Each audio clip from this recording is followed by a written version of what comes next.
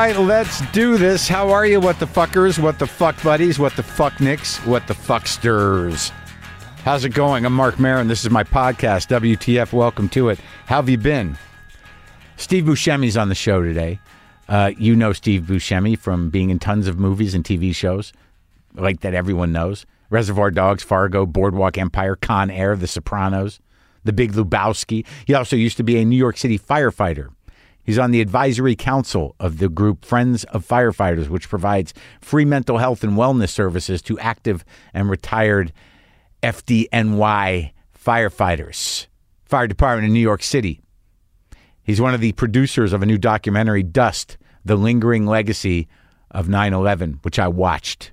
Heavy stuff, ongoing, PTSD, major health problems, cancers, lung problems. People are still dying from that attack on the towers. 2001, 9/11. Let's ease into that, all right?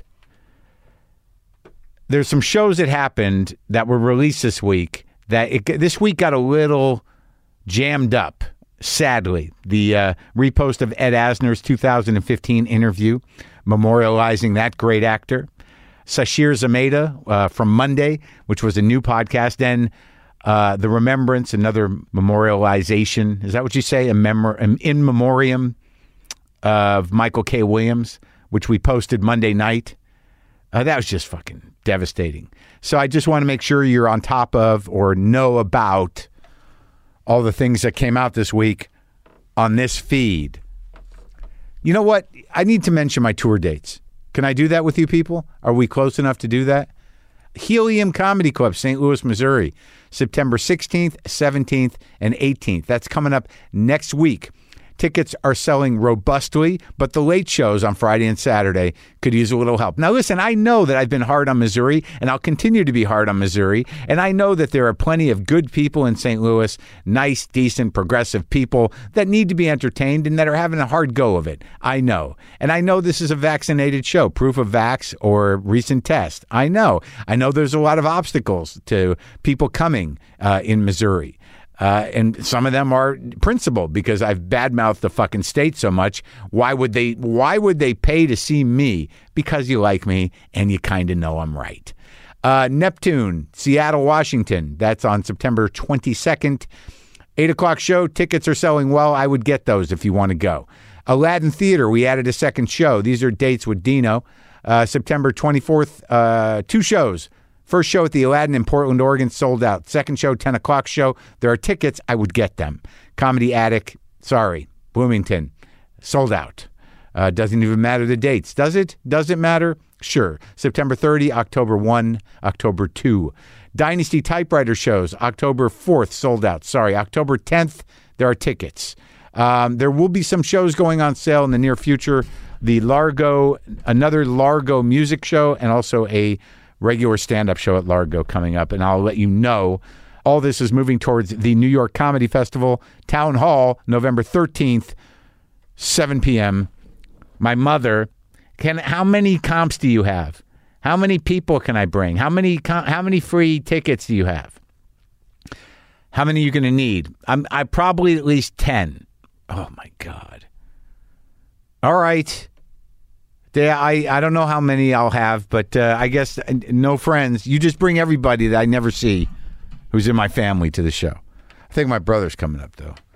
Apparently, my father and his wife have seen Respect 4 times, and she texts me every time that she sees it as if it was the first time almost. But just as excited, though she tells me the number of times that she's seen it. I have gotten good feedback. I'm proud of that work. Proud of that work. I just did a voiceover for I'm doing 2 animated movies. They're both coming out next year. I play Lex Luthor in Super Pets. And there's a lot of people, there's like big stars in that one. Same with the other one, Bad Guys. Me and Rockwell, Craig Robinson, Aquafina. Big people. Exciting. And I got to watch all of Bad Guys. It's good. Anyway, so Buscemi's here. It was good. It was great to talk to him. It was great to see him. Felt like I knew him. He's one of those guys that for most of my adult life has been in movies that I've seen and watched, and you feel like you know at least the Buscemi frequency. I'm finding that with celebrities and with actors and with people I've known my whole life who I get to talk to, that you don't know them, but you do know their frequency. You know, everybody kind of hums along at a particular vibration. There's variations in it. Certainly if they're actors, there are characters, but there is a essence, a vibration, a fundamental frequency to the people that you see over and over again. And usually it's an honest thing. And that's a big chunk of who they are. That's what they are for you, whether they're candid or cagey or withholding or never themselves. You get a sense of their fucking frequency. You know a lot more about them than they think you do or than you think you do. And I know this as an experienced talker to many different frequencies. So the 9/11 anniversary, 20 years, is day after tomorrow. What day is today? The 9th. And, you know, Steve and I talk about that because he's involved with firefighters, and this movie that he's involved with, one of the producers of Dust, The Lingering Legacy of 9/11, is a powerful movie, a reminder. And also maybe not a reminder, maybe information that you did not know about the sort of cancerous legacy of that tragic event. But Jesus, man, my heart goes out to everybody that lost people there and to people who were there, and just to, like, I don't know what trauma looks like once it's buried in your heart and in your mind, and what PTSD looks like. But to be there that day and then to wander around those streets for those months after with that smell in the air and this sort of strange kind of, you know, it was personal, man. When you lived in New York, it was personal. And I just remember that the woman that I was seeing at the time, who later became my second wife, was down there. She went to work that day. And I remember waking up and turning on my big old Dell home computer, and on the AOL home screen, the news screen, was one tower and just a pile of rubble, and I could not process what was happening. And then I went up to the roof and I saw what was happening. It was so quiet, and then I freaked out because Mishna was downtown. She'd gone. She worked down there. She didn't leave my house, but she left her house. But she went to work, and I couldn't get hold of her all day. And you couldn't get hold of anybody. And these towers were falling, and the people upstairs in my building, they lost their mother, and everyone was waiting around a TV set. It was just terrible. And Mishna finally got through to me, and she had to walk all the way up. She was covered in ash and walked all the way uptown from, ground zero, basically. And I mean, it just blew her out, man. And she split. She went back to Seattle to deal with the trauma, to deal with, to come down from it. And I was in New York. It was dark, man. And that day, the fucked up thing about that day was that it was so clear, so crisp, so quiet, because they stopped everything. All cars, planes, trains, nothing was moving. You just saw this billowing, horrible smoke coming off that end of Manhattan from the roof, and nothing. You could hear it. There was not a sound. Devastating. Fucking horrible. And just to be there, and everybody was walking around like zombies, shattered. But that was, post 9/11 is where the schism began. It's where the two sides were chosen.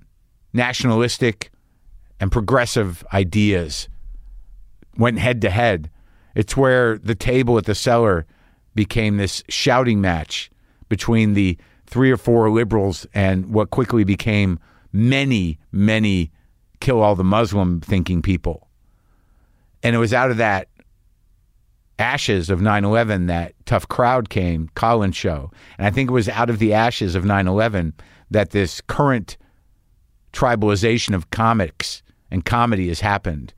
I think out of 9/11, you get Trump's world that we live in.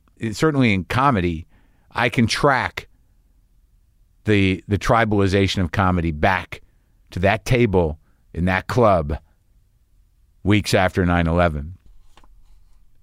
Have you been down to the memorial? It's something, man. I think it's really something. Like, I think it's pretty effective. It's worth seeing. Steve Buscemi is a great actor, and you can find out more about the new documentary that he produced or was one of the producers of, Dust, The Lingering Legacy of 9/11, by going to dust-doc.com. And no more intro necessary. Steve Buscemi, you know Steve Buscemi. Here he is with me talking on the machine.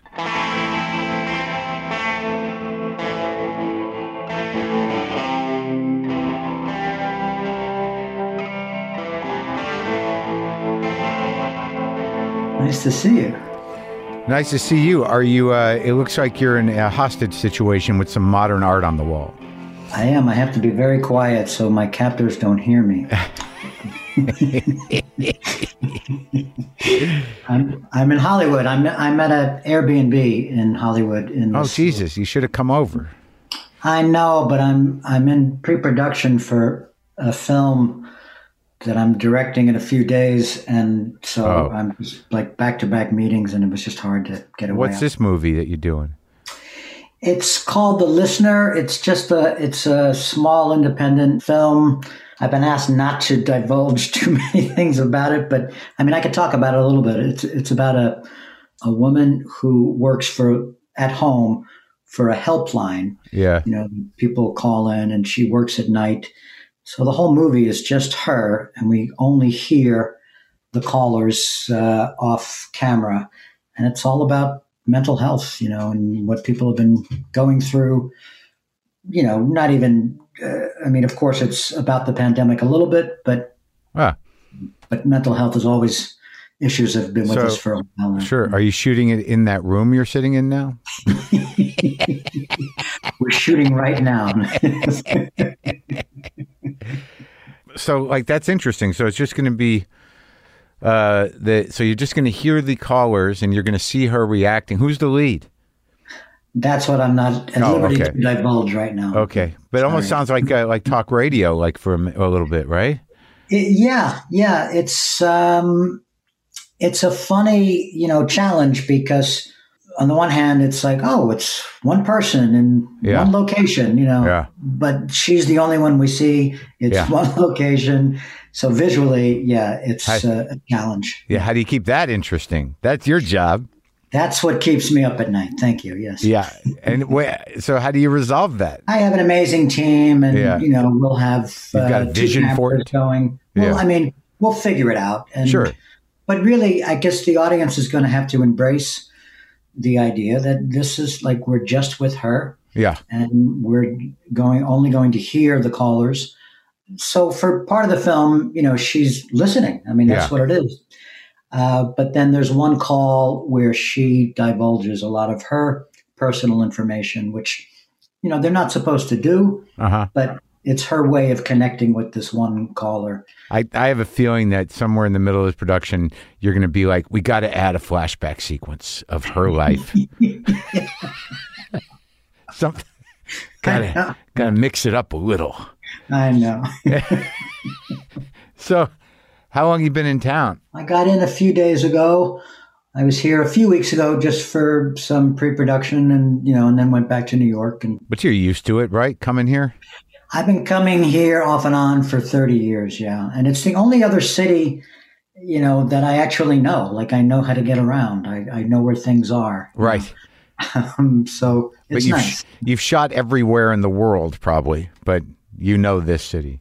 I've shot in a lot of places, but this is the one place that I, when I hit the ground, I kind of know where I'm going. Yeah. Right. You can, where to eat, what to do. Yes. So what do you, are you locked down because are they afraid of COVID? Is that what's happening? Boy, it's definitely a challenge to shoot during COVID. Yeah, I've done it. Yeah, it's crazy.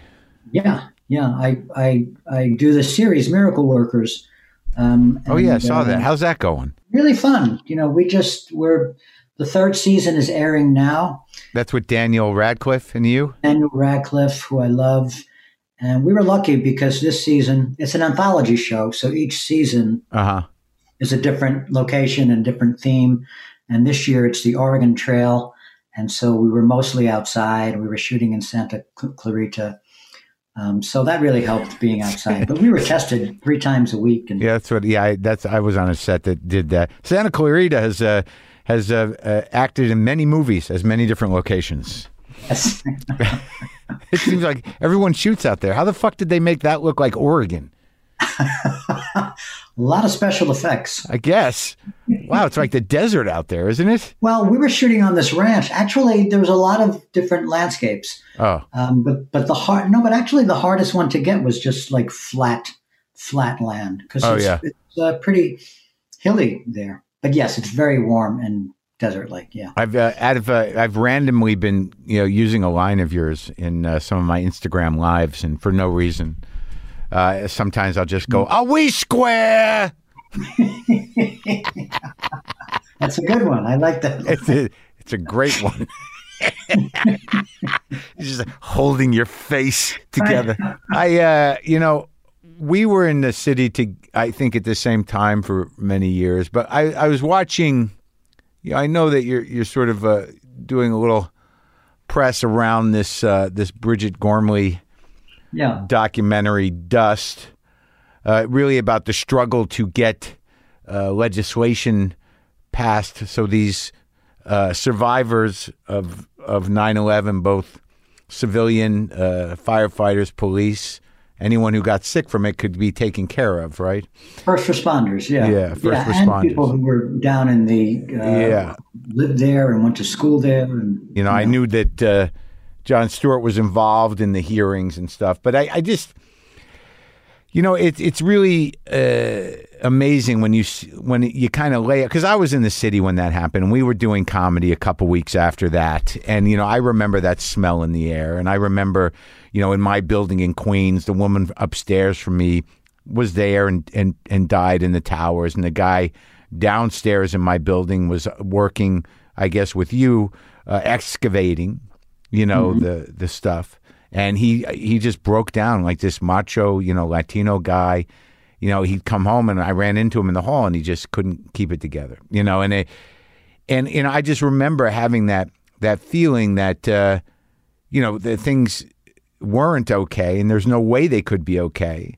Yet they were really pushing that line. And I like this documentary really kind of focuses on that weird confluence of we need to appear strong, being sort of, that was the selling of the idea to the people of New York. But the bottom line is they were concerned about economics, really. Yeah. And it parallels today, when the pandemic hit, we were hearing the same things, that we're so afraid of shutting down the economy. And I think that was certainly true at that time. But I don't know if anything could have stopped, any of the first responders and the volunteers, who were there. Yes. To do this, enormous job. But it would have been good to at least know the dangers going in, or at least shortly after anyways. It didn't, in my recollection, it was such chaos and it was totally devastating. Everybody was in a state of real shock, for months. I mean, people were walking around like zombies. Absolutely. And I guess, but information really did start to come in fairly quickly about what was needed. And not unlike the pandemic, they were ill-equipped to protect these guys. Right. And the stuff that they did provide just didn't work. There was either not enough to go around or it didn't really work or, it just... the operation was already underway and it was hard. You can't sort of stop that machine once it's in, and it's just sad because, there were, guys down there, people knew, you could just feel it like that it was not safe. And you would hear people say, I'll bet we're going to, die from this in 20 years. Who knew that? It only took about 5 years for these 9/11 related cancers to start materializing. And we had people dying within the first, within the first decade or before. Yeah. And they're still dying and they're still sick. And I give so much credit to Jon Stewart and John Feel and all the first responders who, would constantly go to DC and, lobby our politicians to just make this permanent, Yeah, it's sort of it's just heartbreaking and weird that that it takes this that when you really realize the kind of lack of empathy or willingness for Congress to engage in terms of money to do something that should be a moral no-brainer. Right. I just find it really strange when. I mean, Jon Stewart said it best in the film. What does never forget mean? They all were saying it and tweeting it and never forget, never forget. Well, okay, Yeah. what does that mean? Then we Right. take care of the people who are down there for however long it takes. There's no time limit on that. So when you were a firefighter, I mean, where you grew up in the city, right? Well, I was born in Brooklyn, and then we moved to Long Island when I was 8. So I spent my real formative years in Long Island, and then I moved into the city when I was about 19. So I mean, I lived I've always lived in New York, and most of my time has been in the city. Yeah. Where did you move in the city when you were 19? I moved to the East Village, Avenue A, between 9th and 10th Street. Oh yeah.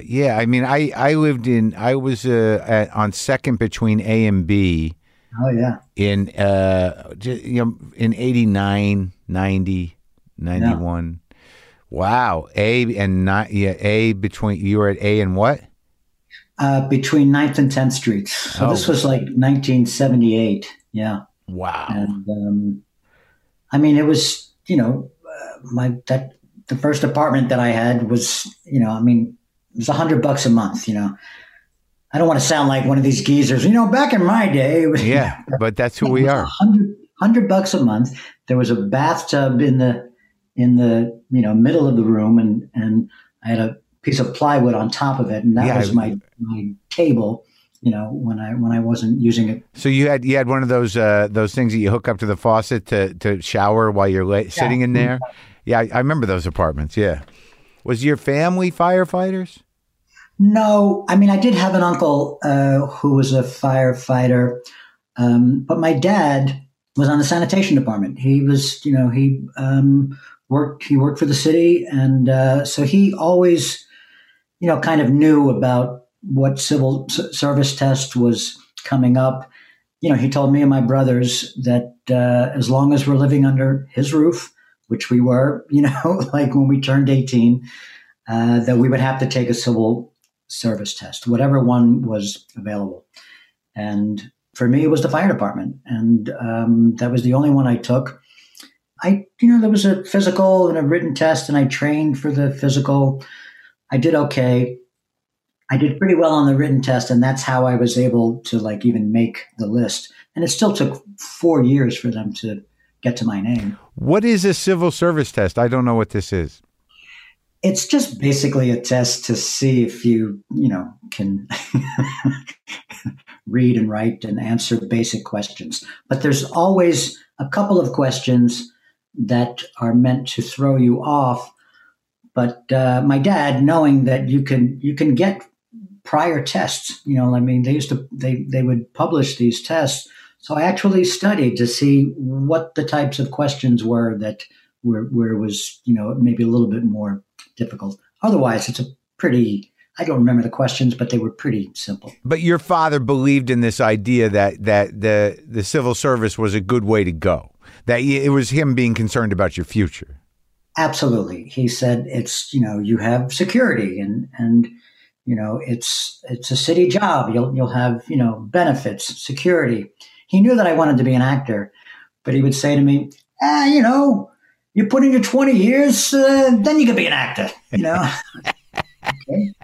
I mean, not a bad idea, but as you know, in this business, you have to go where the opportunities arise. And I was doing both, for a while. I was doing theater, and then I started doing some independent film. So wait, so when you went there at 19, you graduated high school, and you're like, I'm going to do it. I'm going to go live in New York, and I'm going to do this. And at that time, I mean, the East Village, what was going on there artistically was kind of crazy. There was a lot of stuff going on. It was amazing. It was, I was there because the rent was cheap, and it took me a while to like figure out, oh my God, I'm in like the art center of the world. I mean, you had independent film that was just sort of, kind of blossoming, bands, the punk bands, alternative bands. The art world was exploding. There was all these like pop-up galleries and graffiti artists, and performance art was all over. And it was just such a vibrant place to be, and such a community. It was all happening like in that area below 14th Street. Yeah. So what did you first, kind of get in? Like, how many brothers and sisters do you have? I have 3 brothers. Isn't one of them an actor? Didn't one of them? I know one of them. Yeah, my brother Michael is an actor, and he's been in a few of my films and that I've made. And he's been working all along. I feel like he's been around the comedy scene a little. I kind of feel like he was around, or I kind of knew him somehow. Well, I actually used to do stand-up, so I don't know, but you wouldn't have known me from stand-up. No, where'd you do it? I don't know how this happened, but I actually passed the auditions at the Improv in like on 44th.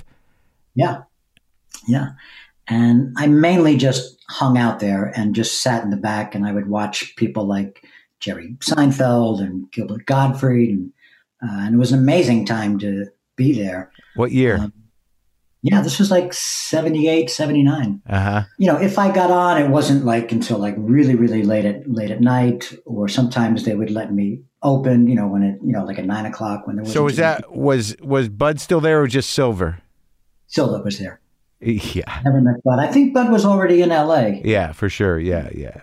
So you had you had an act? I had a cobbled together act that I just sort of, I was influenced by so many different comics, and I wasn't sure like what my style was, because I liked everybody. Growing up, I loved comedy and comics, but it was a pretty diverse. The people that I liked were George Carlin, Steve Martin, Richard Pryor. They were all different from each other. Yeah. That was the thing about being trying to do stand-up, was that I really couldn't find my voice. I would watch people like Jerry, and nobody else was like him. Yeah. Nobody else was like Gilbert. And I just really couldn't find what it was. Well, what's my style? And I also didn't like the aloneness of it. I liked it, like when it was going well, if you got laughs, that's the greatest feeling in the world. But yeah, having to like write your material and practice on your own, and I much prefer working with actors. Well, it's interesting because I understand that struggle. That this idea that you think it's a decision you make to be who you are on stage, where it isn't really. Some guys figure out what the parameters of their particular talent and character are early on as part of the job. But I sort of like it is in some ways limiting, depending on your freedom of mind, where you land with your persona. But right. But oddly, like if I think about when I started seeing you in movies to this day, I feel like I have a very strong sense of who you are. Well, that's the interesting thing. I feel like I've found my voice or whatever through, acting and roles that I've played. But then when I think about some of the roles that I've played, I go, well, is that me? But I always, like which ones? Which ones are the ones where you're like you mentioned Fargo, it's like, that guy is just despicable on so many levels, but there's something I still like about him, or there's something that I can identify, with his struggle or whatever, whatever has made him, who he is. I feel like, okay, there's enough of that in my background or whatever that I could relate and put it into the character. It's just the insecurity of that guy, just like he never quite has a handle on shit, And when I think about it, I think about that character. It's a very funny character in a way. He is very funny. He's sort of ridiculous, but what I loved about him is that he always thought he had a handle on things, and I got this. Yeah. Don't worry, I got this. Doesn't have anything. It just gets away from him pretty quickly. Yeah. So what were you getting involved in, before you became a firefighter, when you were down there in the Lower East Side and kind of your brain's opening up to what's going on? What were some of the stuff that you were like, holy shit, and that you saw down there early on? Well, a few things. There was, did you ever know the actor and comedian Rockets Regulator? I think I brought him up to you. It's like, it was funny because I interviewed you once when I was on an Air America show years ago. Oh, wow. And Brendan, my producer who was just here, said you brought somebody up that you both knew. And I said it was either Maggie Estep, who I knew. Yes. Who I loved Maggie, yes. And yes. I think that's who it was because I knew her. Yeah. We were kind of friends. Yeah. But I said maybe it was Rockets Redglare, who I didn't know, but I was sort of fascinated with because he seemed like a character. He was such a character. Like yeah. What'd you see him like? What was he doing? Well, he had this cabaret show that he would do, and it would bounce around a few locations. But I met him because he was a bouncer at a bar that we all used to go to. That's right. Briefly, I think he worked as a bodyguard for Sid Vicious. That's right. But he also did stand up, and he was also in Jim Jarmusch's early films. He was in Stranger Than Paradise and Down by Law, and then I worked with him in Mystery Train. But yeah, he was just this downtown fixture, and he would have these shows. And one night, I finally got up the courage to, tell him that I was an actor, and I gave him a flyer for, a little play I was doing. I told him that I did some stand-up, and without ever seeing me perform, he went, "Hey, I'm doing a show on Sunday. Why don't you do something?" And I was just kind of shocked that he would let me perform in his cabaret show without knowing anything about me. And it was in his show that I, kind of the first time that I did stand up down, like in the East Village, and met people. Marc Boone Jr. He of Sons of Anarchy fame. Yeah. He was also working in Rocket's shows with another actor named Tom Wright, and the two of them were doing these sketches or one-act plays. And so I got to know them, and then started to work with them, and then eventually just worked with Boone. And it was from that time, working with Rockets and then working with Boone, that Boone and I started to write and perform our own material. And we did that for many years. So, but I can't imagine that it was framed as traditional stand-up, because it always seemed that there was a slight tension between mainstream stand-up comedy and what was sort of evolving as performance art on the Lower East Side. Right. So then there was the whole performance art, aspect of it. And through my late wife, Jo Andres, I got to meet people like Tom Murren, who was the alien comic. He would just find things on the street and make his own props and costumes. Uh-huh. There was another duo called Dance Noise, Lucy Sexton and Annie Obst, and they did this sort of political burlesque. And this is in the late 70s? Now we're moving into the early 80s. Okay. So, and another performance artist, Mimi Gazy, who was also a wonderful singer. There were a lot of people like this, and Tom and Joe, they used to, and that group, they had a show called The Full Moon Show, and they would always do a show like every full moon. The four of those, those four acts were like the core. Then they would invite other acts in. I used to Blue Man Group. I first saw them in a full moon show. So what were you doing in the team thing? Was that a straight comedy or was it sketches mostly? Yeah, Boone and I would write these characters and do these situations. They were halfway between sketches and one act plays. Uh-huh. Usually comedic. It seems like this tradition carried on into, the 90s when I was there with like Collective Unconscious. There was certain Surf Reality, that place where the showcase was sort of a variety show, but it was definitely not mainstream or it didn't have any parameters really. Yeah, there was, you'd see a lot of things that just you'd probably only see, there. Yeah. And there was definitely like a community. Everybody would go to each other's shows, and not to say that people weren't ambitious, but there was, the goal wasn't to get an agent and to, like get something mainstream. The idea really was to sort of experiment and explore and a lot of the times do something outrageous. Right. And like Rockets was sort of, was he a particularly talented guy or just a character? Both. I think he was very talented, but it's like he was always performing, that's just who he was, and he was also, the big thing about Rockets was that he always needed money. He'd always hit you up for $20. He'd, and then well, he had a habit, didn't he?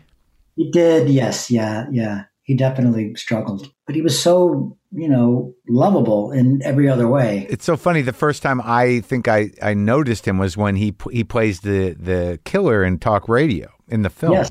Yeah. That was huge. Like we all thought, wow, Rockets, you did it, man. And I mean, he had parts in a lot of films, and it's sad. I mean, he's been gone 20 years now, but he was quite the actor. What about like Bogosian and those cats? I mean, like, were they all contemporaries, like Tom Noonan, Bogosian? Yeah. Tom Noonan, I knew a little bit, and then we both worked on Mystery Train. Eric, I didn't know at the time. I kind of got to know him later, but he was like one of the giants of that. That was, I think, what people like Eric and Spalding Gray. That really had it down. Like I think that's what people really aspired to to have their own shows, because mainly it was a lot of group shows. But those guys, like Spalding, came out of the Worcester group, though, right? Yes, and the Worcester group was another, and they're still going strong, and they're still my theater group. They're your theater group? You're with them? Yeah, I think, I worked with them a little bit. Willem Dafoe worked with them for many years. And when he first started making movies, I think when he was doing Platoon, they asked me to come in and do some of the things that he was doing in that show, and then I got to do some other shows with them. But Willem was, he was one of the first guys that I remember seeing that didn't have any qualms about breaking out of the experimental world and like downtown and doing movies. And he got a little flack for it too, But for me, it was like, well, why not? This is what he wants to do, and he's able to make a living, and he's able to give back to the company, and I, that was a real example for me to follow. Isn't it interesting about that flack? I mean, who the fuck are those people? I mean, I've been that guy. I get where it comes from. Yeah. But it doesn't come from a place of principle.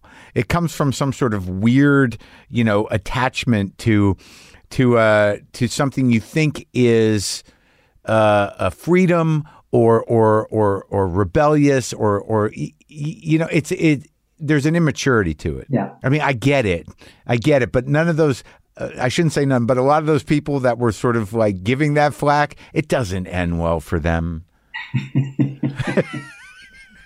I think we're in a much better place now, because it seems like there's a lot more of people going back and forth between doing theater. Oh yeah, of course. Yeah. I mean, there's not, at some point it kind of broke down that, that the integrity of who you are is not based on, the project you're involved with necessarily. Right. And Yes. if you're of a certain ilk, you can transcend it. If you're not, then you become a hack, and that was your destiny anyways. Yes. But what about like? Did you do any of those Foreman plays? I did a Richard Foreman play, yeah, Miss Universal Happiness, and we did it. He used the Wooster Group. He used the whole Wooster Group for that particular. Who was play. in that crew at that time? There was Kate Valk. There was Ron Vauder. Willem was in it. Frances McDormand? No, Frances wasn't part of the group yet. So she came a bit later. But even Elizabeth Lecomte, who was the director of the Wooster Group, she also acted in that piece. So it seemed like such amazing time because it's all gone now, Steve. Like it's like I caught the tail end of that because I was on the Lower East Side. '89 is when I really got to New York, and it was already sort of like over that whole sort of like whatever was going on from the late '60s on into the early '80s. You know, that generation of performers it was sort of gone, and there was a new crew, but you know, it was a different generation almost. And that whole sort of sense of what the Lower East Side stood for was already starting to buckle by the late 80s. Yeah. And we actually moved to Brooklyn in like 91. And I remember feeling like, okay, I think it is time to move on. But also I think, there were other pockets of, things happening that I just didn't know about. I mean, I think the East Village at that time really was the place. And of course, things changed. But then I loved how Brooklyn kind of became also. I mean, it took a while, but especially with like the music scene, Brooklyn became like the new frontier for that. So it just, part of it was just I aged out of it, Yeah. But I'm so grateful that I was around at that time and in the middle of it. Right. I mean, where'd you meet Jarmusch? Was that a New York thing? Yeah, like I met him and Sarah Driver at Rocket's show. Like that's how they knew of me. That's how I knew of them. And was he a student? He had. When I met him, I think he had already shot Stranger Than Paradise, but it hadn't come out yet. He just looked like a really interesting guy to me. And Boone was the one who would tell me, like Boone knew everybody. And he told me, oh yeah, that's Jarmusch. And he did this. And, I mean, at that time too, if you were able to make a film, an independent film that was halfway decent, it played in theaters for a while. I was just talking about this with somebody the other day. There was a movie, Liquid Sky. I don't know if it played at the Waverly for like months, and it was pretty out there but it played for a while. When Jarmusch's film first came out, it was very exciting because it was such a non-traditional, film, and it was in black and white, and it's all master shots. And we had never seen, most people had never seen this cast before, John Laurie, Richard Edson, Esther Ballant, Rockets, that it was exciting. It meant, oh my God, he did it, like it just inspired everybody. Like, we can do this and there's an audience out there for it. Yeah, exactly. Yeah, I remember seeing it just being like, what the fuck is this? And John, but he was part of the music scene there. Like, did you know, like, that whole no wave crew? A little bit. I mean, I really wasn't part of that whole music, scene. Like I met them all later, like Sonic Youth and, like people in those bands. But yeah, the Lounge Lizards, I would see them all the time, John Laurie and Evan, what an amazing band that they were. And yeah, there were a lot of, it all sort of kind of just intermingled, performance art and the bands and Nick Zed, yes. I used to see him, we used to go out and paper flyers, like we would like get the bucket of like paste and you put up your own flyers on, on construction sites or wherever you can. And I would often see him and doing the same thing. And there was a wonderful place called Dorinka friend of mine, Gary Ray, he had this little performance space in his basement apartment. Wow. And we would perform there. And I remember Nick Zed showing all of his films there one night. And he's operating the projector and it would break down and we'd have to wait for him to fix it. And it was great. Those were the days. What about Julian Beck? Yeah, well, that's the Living Theater. I didn't really see too much of the Living Theater because they were kind of, their heyday was really before my time, even though they like kept doing work. But Julian Beck was another one. We had the same manager, Marc, and he represented Julian and Judith Molina and other people of like from downtown. And he was helping us all get work, like on Miami Vice or The Equalizer, and these things would sustain us. It would, we were able to make some money and then go back to doing other things. And he was the Faustian valve for the Lower East Side artists. Yeah. But were you training as well, or was it just all hands on? I took acting classes when I was 17 or 18. I went to the Lee Strasberg Theater Institute, and I studied with John Strasberg, Lee's son, and John's wife at the time, Sabra Jones, and a few other teachers. I went there for 6 months, on like a full course thing, like 4 acting classes a week, a voice class, a movement class. And then eventually John sort of broke away from the Institute and started his own place. And so I was with him on and off for a few years. But that was really beneficial because, I basically grew up in Long Island, had no idea what the theater scene was in New York, didn't know anything about plays. And so that was a big education for me to like just watch what other people were doing and learn about Eugene O'Neill, Tennessee Williams, and get to act, just get to be in a scene. How much crossover when you did the firefighting? Like when did you start to do that as a job, and how were you managing acting and being a Lower East Side guy and being a New York City firefighter? So when I first got on the job, this was in November of 1980, I just stopped doing everything. I stopped doing stand-up. I stopped taking acting classes. I just figured, let me just do this for a while. And I didn't tell anybody in the firehouse, Engine 55, where I worked in Little Italy. I just didn't tell anybody what I did. They knew I was half a weirdo because I lived in the East Village. None of them lived in the city. They all live in Staten Island or Long Island, and so that was their first clue. And then I had this other firefighter from a different company, Engine 24. This firefighter that I had heard about. His name was Dean Tulipane, and he was an actor.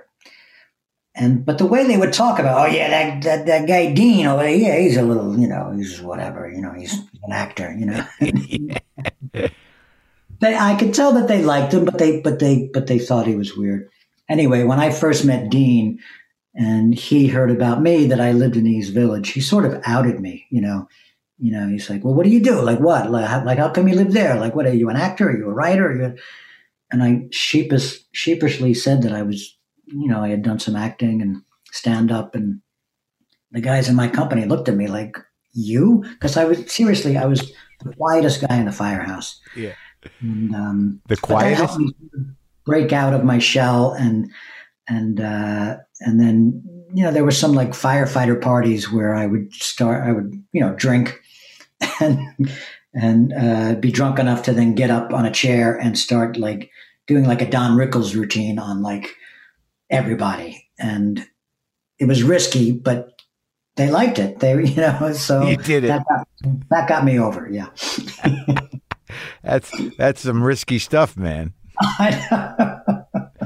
But so you stayed at, you were at the, you were with the what do you call it? The outfit, the unit, the engine house for how long? Yeah. I was there for 4 years, and in 1984, I got cast in an independent film called Parting Glances, and I was also doing a play with John Jezerin, who I had worked with a lot, and I just couldn't do all three things. I just so I ended up taking a leave of absence from the fire department, 3 months at first. Then I would extend it for another 3 months, and then another 6 months, and then it just became clear.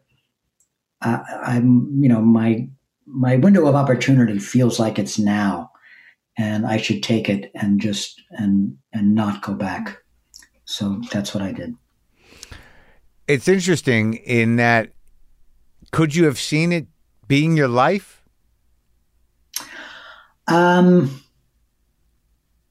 Yeah, I mean, sometimes I think, well, maybe I should have done my 20 years and then retired and then gone into acting.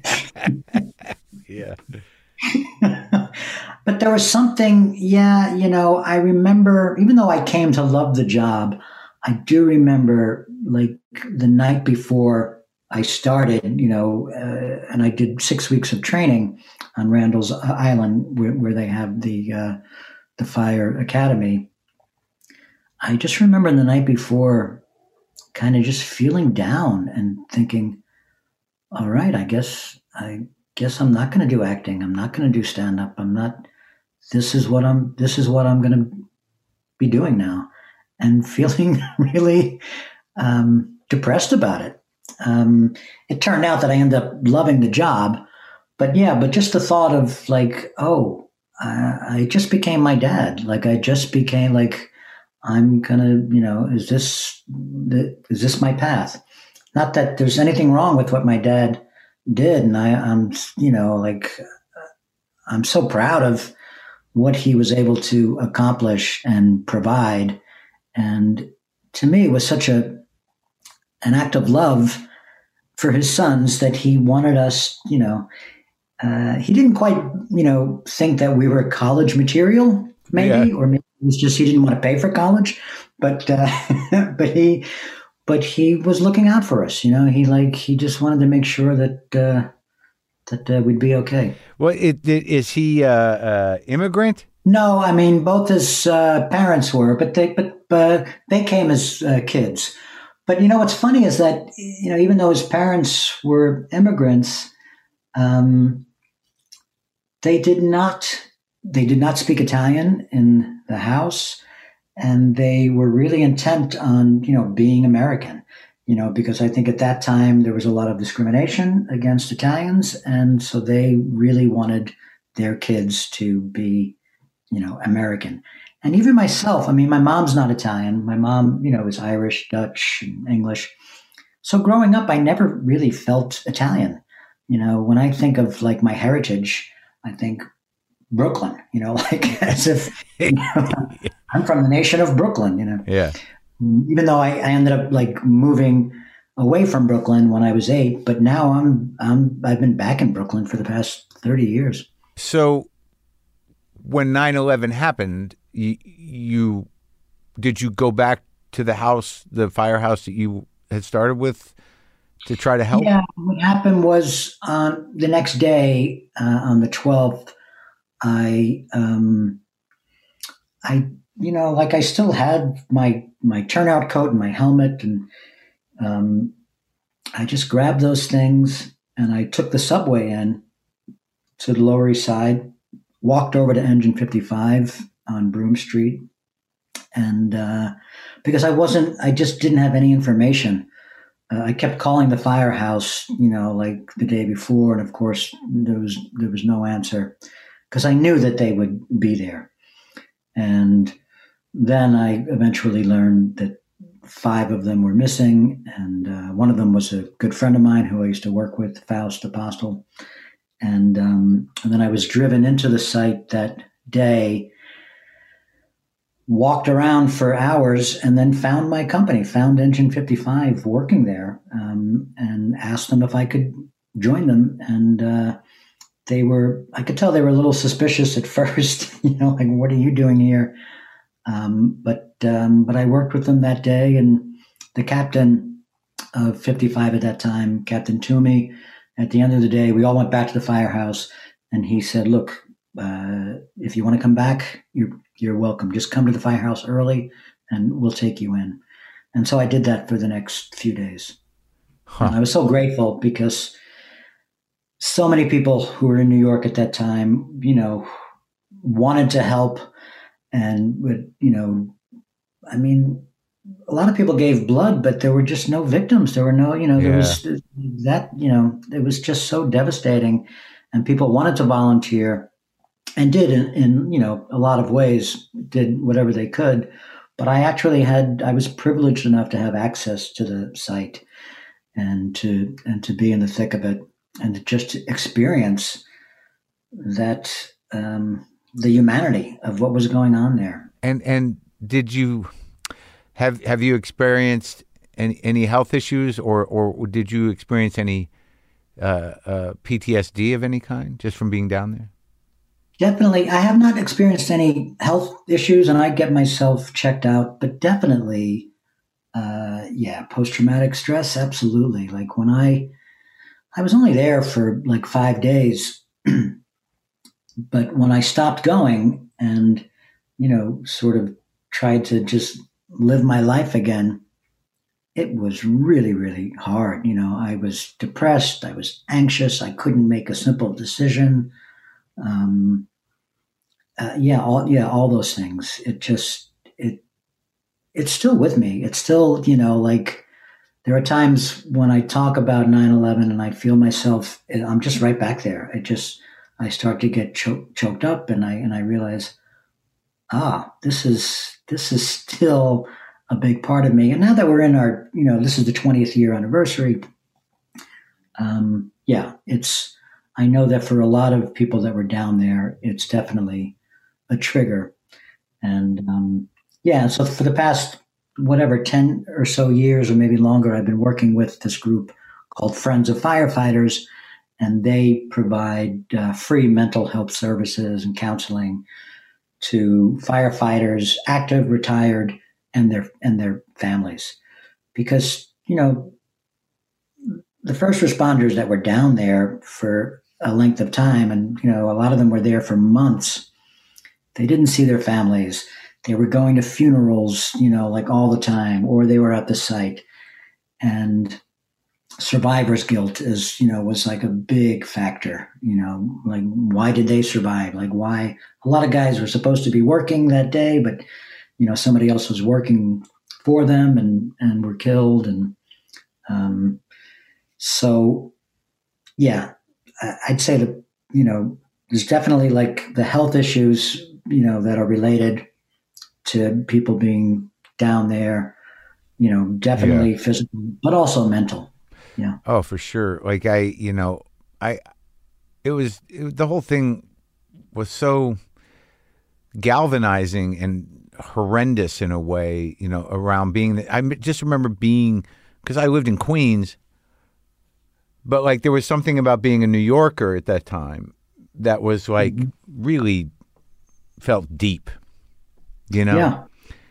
And it was, I found myself being offended by people coming to New York to kind of like, rubberneck the thing. Like I remember feeling very angry that, once, they could get in, that all these people from the middle of the country were just coming to look at that smoking pit. And I was like, it just felt intrusive and invasive to me. I get it. And, and it was hard for me to, once I stopped going down there, it was hard for me to see any images of it or to be near it. Or I didn't go again until like months and months later, when the site was, pretty much done, but there was still cleanup to be done. And I remember seeing one of my old lieutenants at Engine 55, Ken Grabowski, and he was a chief now, and he was kind of in charge of, like a lot of that operation. And it was just, just knowing that he had been there that whole time, and I had not been there for months and months and months. And And I could just see it in his face. It's sort of, it's just hard to describe, like what these first responders, went through being there, that, the ones that were there for months or the whole time, and the after effects, Yeah. that we've been experiencing is just, it's heartbreaking. I just remember being at, around people and being at meetings where, people were lost. Like it just never ends for some people. And that's really Yeah. what that documentary Dust is about, that day is every day. Yes, exactly. Do you find that this stuff, I mean, I guess it's hard to because I've only seen you act to be a firefighter in that one film, the Judd Apatow film. Yeah. That was the first time I ever played a firefighter, which, which was kind of fun. Because that was kind of like, oh, this is what I would be doing had I stayed on the job. Yeah, yeah. And you knew the guys that were the real firefighters that were there? Some of them, yeah, yeah. But it was great to be in a movie with Pete Davidson and knowing his real background. Yeah. And, and then in the film, I've, playing someone who knew his dad, Yeah. that was really special. And what I loved about that film, so many kids lost their parents, right? And for the ones, like the firefighters kids, if you were a young kid, all of a sudden your dad is like put on this pedestal. I mean, rightly so. But what that does to a kid, I think it's like, I'll never measure up. I'll never, I never got to know my dad, and I'll never be able to measure up. And what I love about that film is that Pete's dad in the movie was, somewhat of a goofball and an asshole, and that's when Pete learns that, when Pete's character learns that and thinks, oh, my dad was like me, my dad was kind of a jerk, just like me, that sort of humanized him. Yeah. And I think, so rightly so that, that the first responders and the ones that we lost are, put up on a pedestal. I think it's also, we have to be careful not to mythologize them too much as being like these, like super beings. They, and any firefighter, any first responder, anybody that we lost on that day, they experienced fear. They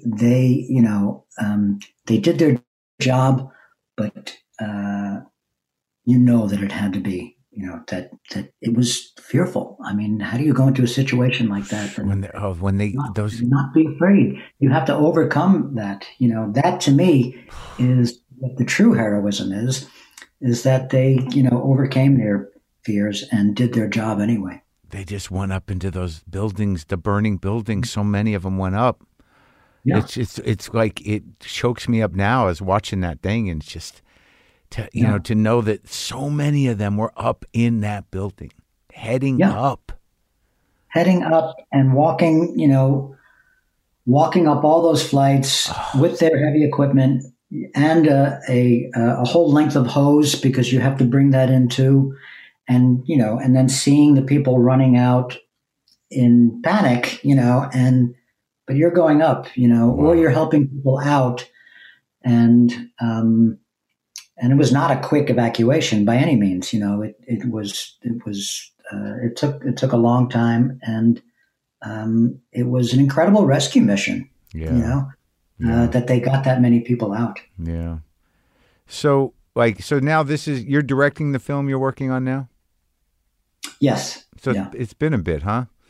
It's been a while since I've directed a film. I've been, that the last one I did was in 2009, Interview. But I've been directing, some TV in the last few years, and I've been lucky enough to direct on the show that I do, Miracle Workers, and that's been fun. And it's always good to sort of exercise that muscle, because I don't really feel like a director. I've done it, over the years, but I don't do it enough to I feel like I know what I'm doing. it's always like a learning experience, like Yeah. every time I do it. How do you choose you do a lot of comedy and you have these relationships with certain people like the Coens. It seems like you have a relationship with Adam Sandler. Yeah. How do you decide, I mean, you work all the time. You're one of these, and now as I've done a little bit of acting, I know when, you look at a resume and you see someone's done 7 films in a year, sometimes that's only a couple of weeks work, right? How do you decide what you're going to do? It doesn't seem like you take anything. In the beginning, I did. In the beginning, I just wanted the experience. I just wanted to work. And I was lucky that I, got to work with people who were just coming up, like Jim Jarmusch and the Coen brothers and Tarantino. I really had a lot of films, that I just wanted to be on a set and be working, and it didn't really matter the part I was playing to some extent. I mean, I had to relate to it in some way, but I mean, I'm much more discerning now, and I feel grateful and lucky that I'm able to be more choosy. But in the beginning, yeah, it was just I just want to work. But it's interesting because you were there at the beginning for the Coens, for Jarmusch and Tarantino. That was incredible to get to work on Quentin's first film, and it certainly didn't feel like his first film. Was so impressed that he had so much confidence as a first-time director that I was just like, how does he do that? Like we'd be shooting a scene, and in the stage direction it said, camera is on Mr. White. The camera stays on Mr. White, slow pushing. And while Mr. Pink, motor mouth Mr. Pink is off camera, just, And we got to the set that day and we're shooting the scene just as he, described it. And then, of course, the producers and, whoever else were saying, okay, we got it. Just for safety, why don't you turn the camera around and shoot Steve and shoot Mr. Pink? Quentin, nope, I got it. I'm never going to use it. When you get to the editing room, you might feel different. Nope, I got it. Let's move on. It's done. I was like, wow, where does that confidence come from? And of course he was right, but it was amazing. He had his vision. Wasn't he supposed to play your part? Well, I think he wrote Mr. Pink for himself. And I still don't know how they really landed on me. Because I know that there were other people that they went out to, and maybe other people, who maybe turned it down or weren't available. But I know that he wanted to play it. I don't know if he was talked out of it, but somehow it landed to me. And the way that Quentin told me about it, we were doing a workshop at Sundance for Reservoir Dogs and, like a lot of other films, and where they have mentors and then they invite these filmmakers who are doing their first films. So I was invited to go, but on the condition was that I didn't necessarily have the part. So I thought, well, okay, I'll go anyway. I mean, I may not be cast in this movie, but at least I get to do that. And I was working with Quentin, and then we were taking a bathroom break. And in the bathroom, as we're both peeing, he turns to me and he says, "Oh, by the way, you got the part. You got the part of Mr. Pink." I'm like, "What? Oh, thanks." I couldn't even shake his hand. I was like, that's how I learned it. Because, you did a couple of movies with him, but you did a lot of movies with the Coens. And you came up together. It seems like you grew up. Your evolution as an actor is parallel with the evolution of American independent film, post 1980. Yeah, it's funny. You never know when you're working on something. You get close to the people you work with. I mean, I do. But you never know if that's, going to translate into your personal lives. Sometimes it overlaps and but yeah, I think, like the people who I've stayed friendly with, Jim Jarmusch and Sarah Driver, other people that like Alexander Rockwell, I did this movie In the Soup with, and we've stayed friends, and I've worked, worked in many of his films. You just never know. I mean, so there is, I had a small circle of friends, but it's not necessarily all the people that I've worked with. But when we see each other, even if we haven't seen each other for years, it's always nice to have that feeling of, hey, we did something good together. Yeah. That I get that. Because I don't know why, even after being in some television myself and doing some movies, that like I still some part of my brain wants to believe that everybody remains friends forever. And honestly, sometimes it's the last time you see those people. Yeah, it's weird. Yeah. It is weird. It's like its own. It actually has its own full life when you shoot something. Yeah. Like when you're done, a lot of times you're thinking like that life is now done.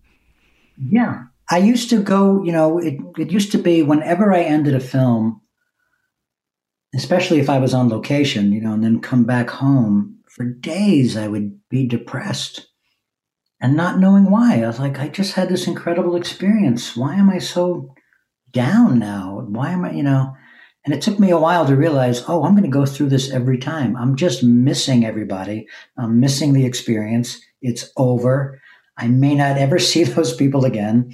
And you're right. Sometimes you don't. Sometimes you get really close to somebody you're working with. And then for whatever reason, what happened? I thought we were friends, and then it just kind of, it just dissipates, and sometimes it's because I live in New York, they live in LA, and then, you just don't see each other. It's sort of the liability of the job of the actor is that, you're going to invest emotionally in this thing. And I think that I'm just thinking about this now out loud, that, you share something fairly profound. And I guess in some ways it has to remain on the set, Yeah. Yeah. It's true. Yeah. Yeah. Well, I'll tell you, I mean, we're about done here, and I'll see you again. I'm more than happy to hang out. I'm sorry I couldn't get to your studio, but I do hope that we can see each other in person, but yeah, we may never talk again. I mean, that is the reality. That's true, Steve. We might not. But if I see you, this is, it's interesting because like, this is nice. If I see you, I'll say hi, and you'll probably know me and everything. But like, I swear to God, I interviewed, because you brought up Defoe. I interviewed Defoe, and I don't think it went well. 'Cause, like, I mean, he came over, and I don't know what it was. I don't know what kind of guy he is, to his friends or anything. But I think I rubbed him the wrong way. And I saw him at the Independent Spirit Awards.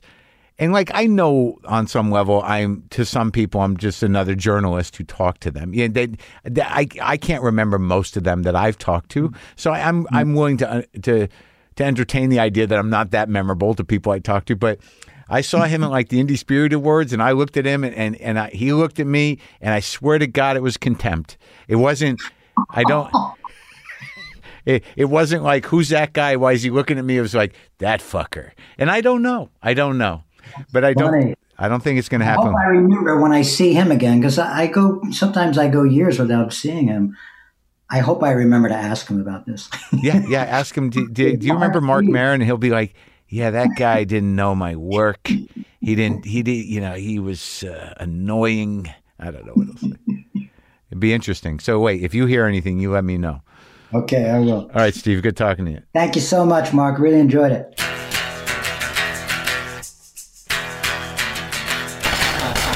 Steve Buscemi, folks.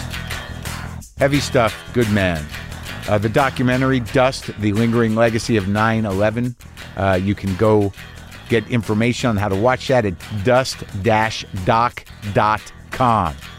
Now I'm going to rock my new Explorer guitar. My new Banker Explorer. Banker does a replica of the Carina Gibson Explorer. This thing is fucking... These pickups, man. They make me want to do this.